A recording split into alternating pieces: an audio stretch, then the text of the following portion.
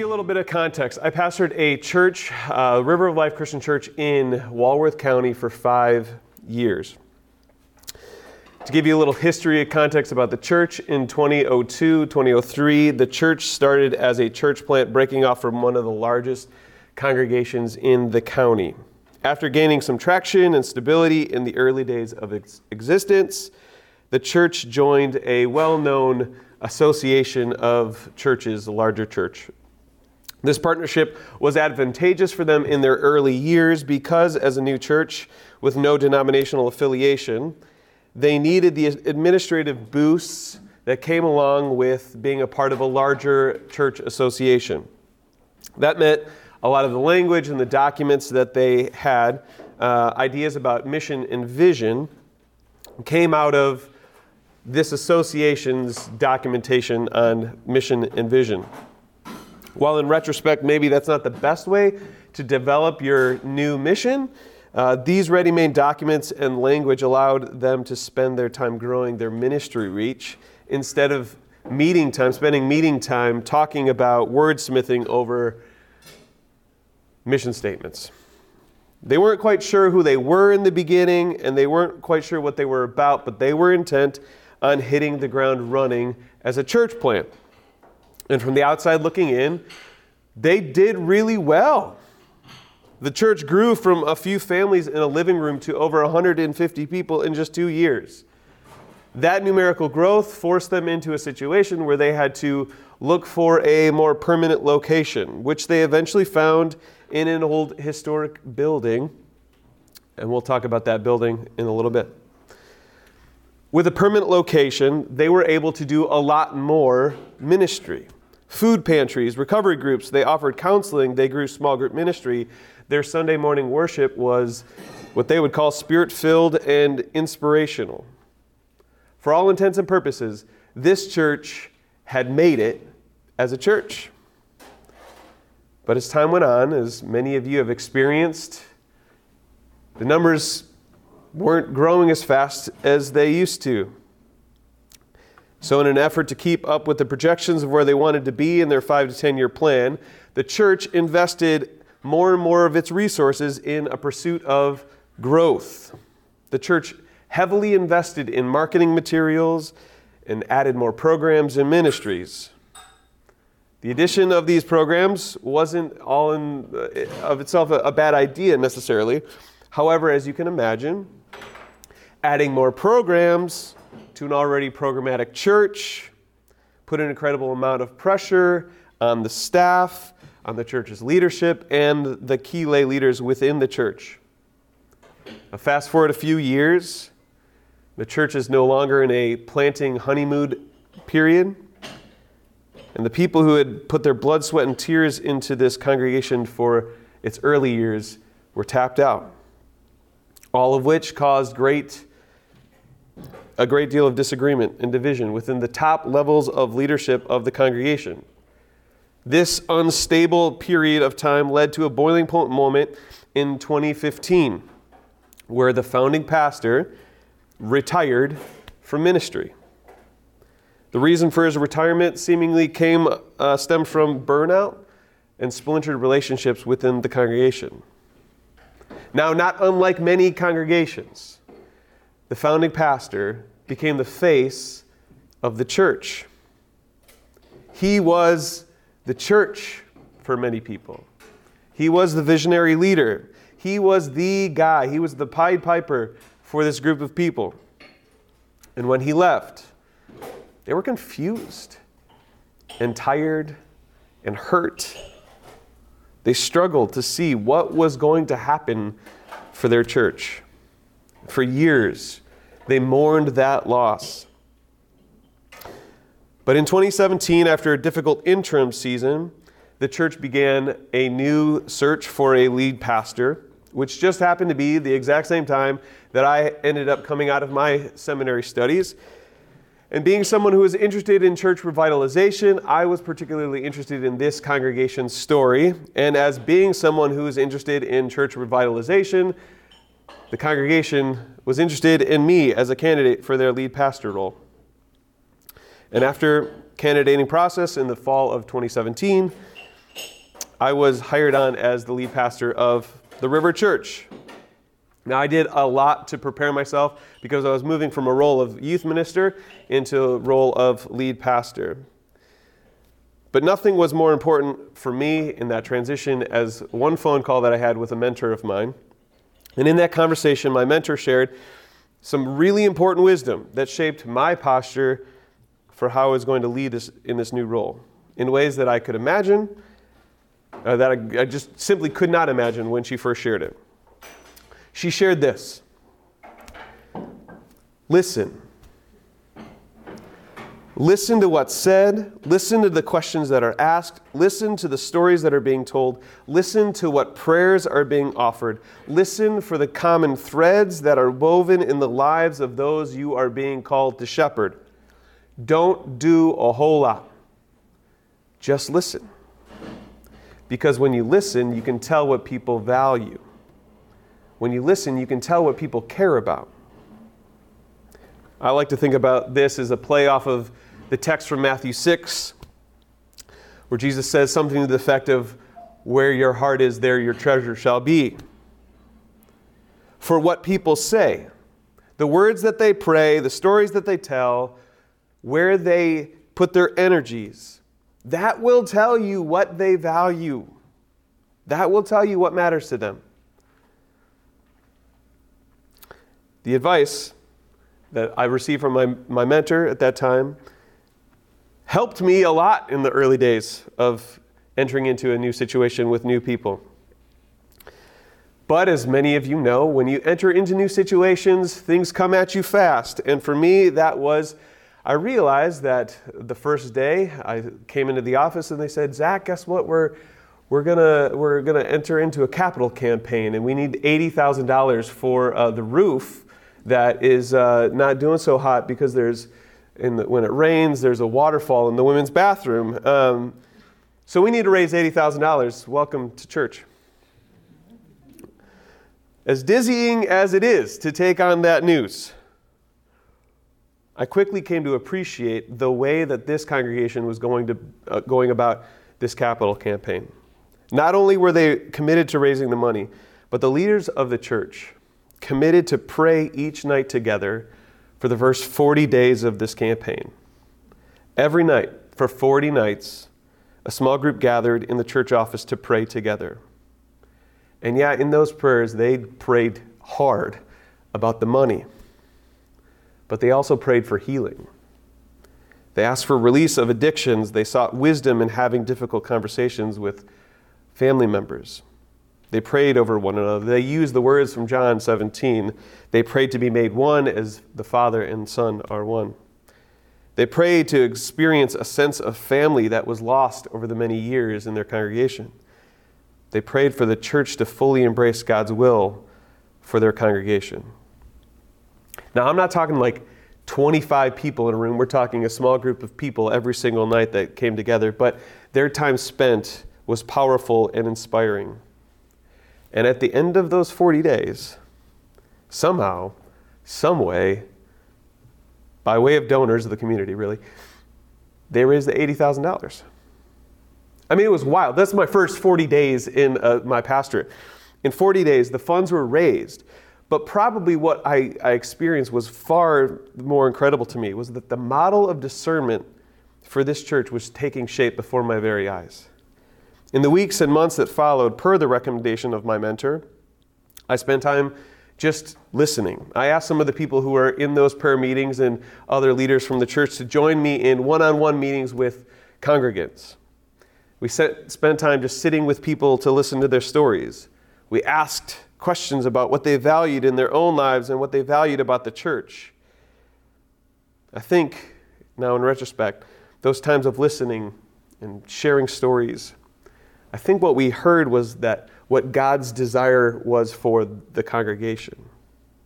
Those listening sessions led us to engage with what we sensed God wanted for the community.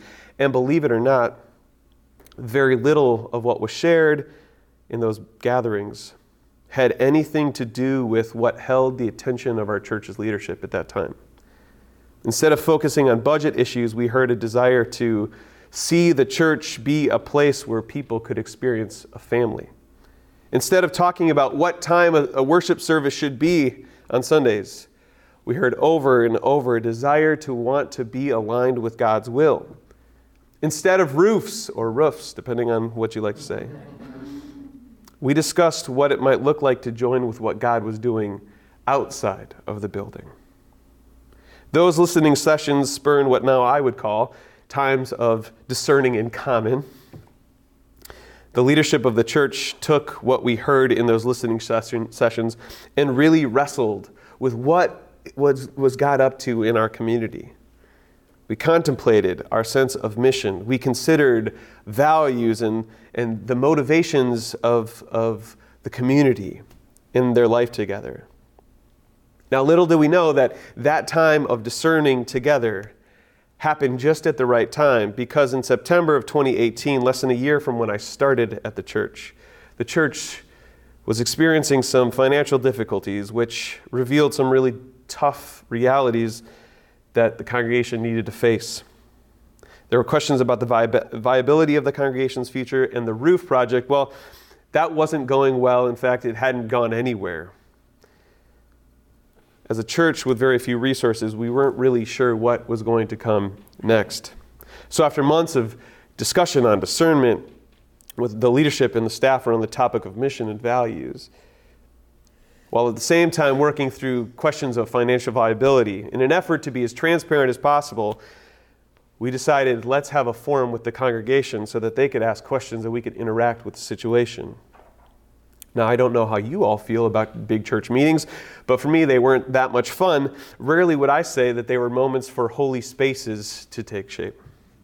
But to my surprise, what we experienced in that meeting was, in fact, a very holy moment, not just for me, but for the church, and one that truly acted as a launching pad for what was to come for this congregation. In the middle of a conversation about what are we going to do, we attempted to lay out what we saw as the landscape of the situation for the congregation. And we had a time for questions and comments, and one of the members of the church, who is a member of the prayer team that was as a part of the 40 days, but not in any other formal leadership position, asked this question. And it's a question that changed the trajectory for the church in that season. She said this. She asked this: can our church be the church if it isn't in this building? Can our church be the church if it isn't in this building? That question is difficult because of the circumstances around that building, and yet it was beautiful. Now, as you might recall, what I said about this old historic building, the roof wasn't so great, and it's just, there was $1.5 million worth of improvement that needed to be made, and we were a small church of 50. But this building, in their history, was the rallying point for their congregation. It's what their people poured every ounce of energy and resource into to make it the home for their congregation. So when asked, can this church be the church in this building? That question was difficult because of the history that came along with the building. However, because of all the conversations about discernment and trying to pay attention to what God was doing, it was beautiful given where we were. It was beautiful because it called us to consider who we are called to be as the church in our community. It stirred up in us questions like, does staying or leaving this building keep us or allow us to be the kind of church that we want to be? Can the church be the church that people were saying that they wanted to be in these listening sessions if it isn't in this building? Or to reframe it, to use the language that we've used in our time together today, how attentive are we to our mission together as the church? Is our mission grounded in this building, or is our mission something else? Can our church be the church it's called to be if it's not in the building? And after time of conversation and prayer and community discernment, the answer to the question consensus building wise was yes. It was an uncertain yes, but it was a yes that was filled with excitement around what the community sensed God was stirring up for this little group of believers. In early 2019, the church began a process of moving out of the building that it had called its home for a majority of its life together. The fruits of this discernment process led them down a path of developing what we call the mobile model of church, where we invested the money that we had for the roof set aside. We invested it in 2 buses. One was a 13-passenger bus that we converted completely over to be sound, video, and AV worship unit on wheels, where we would pull it into a place, tear it all down, or pull it all apart, and an hour later we were ready for worship. The other bus was a 40-foot Bluebird, which was gutted and made into a mobile kids ministry space that doubled as the church's food truck for its community meal ministry. We then signed a 2-year lease with a local township to utilize an indoor park space that allowed us to pull both of our buses into the space. There were growing pains, but this model of church, based on the question that we were saying yes to, felt like we were on mission. It felt like we were aligned with what God was calling us to be. It was challenging, but it was exciting because it felt right. Unfortunately, though, we talked about like when you make plans, things don't happen. I think John said that earlier, right? Unfortunately, 10 months into our lease, the township said that they had to terminate our lease contract because they were going to renovate the space, rendering us without another church home, second time in 10 months. Our last Sunday that we had scheduled for that space was March 22nd of 2020. Now with your groans, your collective groans, I don't have to tell you the significance of that day. However, I do need you to know that the very next week we were in person. Why? Because we were set up as a mobile church to do what all of you now know as drive-in church. We were doing drive-in church before it was cool. We just were doing it because we had buses that we could roll into parking spot. It was fun because we were able to face the moment in a way that a year prior we would have had no ability to do. In the past 3 years, no church, as all of you know, has been able to avoid the difficulties that have come in the wake of COVID-19 pandemic. But in the face of change, the River of Life Christian Church has learned what thriving can look like, not because of its leadership, but because of its commitment to listen to the voice of God together. They didn't get there by coming up with some snappy 3 words from the church down the road that helps attract more people, mission statement-wise. Instead, they've committed themselves to listening to God's voice to speak to them about their community. They've settled into their practice of attending to what the Spirit might be doing in their midst. Now, I need you to know that it was a joy of mine to be a part of this church, and it's a joy of mine still today to see them lean into these newly formed values because of them listening to God's voice to guide them through the season of their church. They've learned through challenge and difficulties how to attend to the things that are in line with who they believe God is calling them to be. It's such an incredible story of what it looks like to listen and discern together. Now, they'd be the first ones to tell you they are far from perfect or experts at this, and they'd be the first one to tell you this is not the perfect model for every single church. But what I would say is that where they are today, a congregation learning what it looks like to thrive in a modern world, they are in that position because of their intentional practice of communally listening for the voice of God to guide them. And it was a joy of mine to be a participant in just a small bit of their history as they learned to listen to God's voice.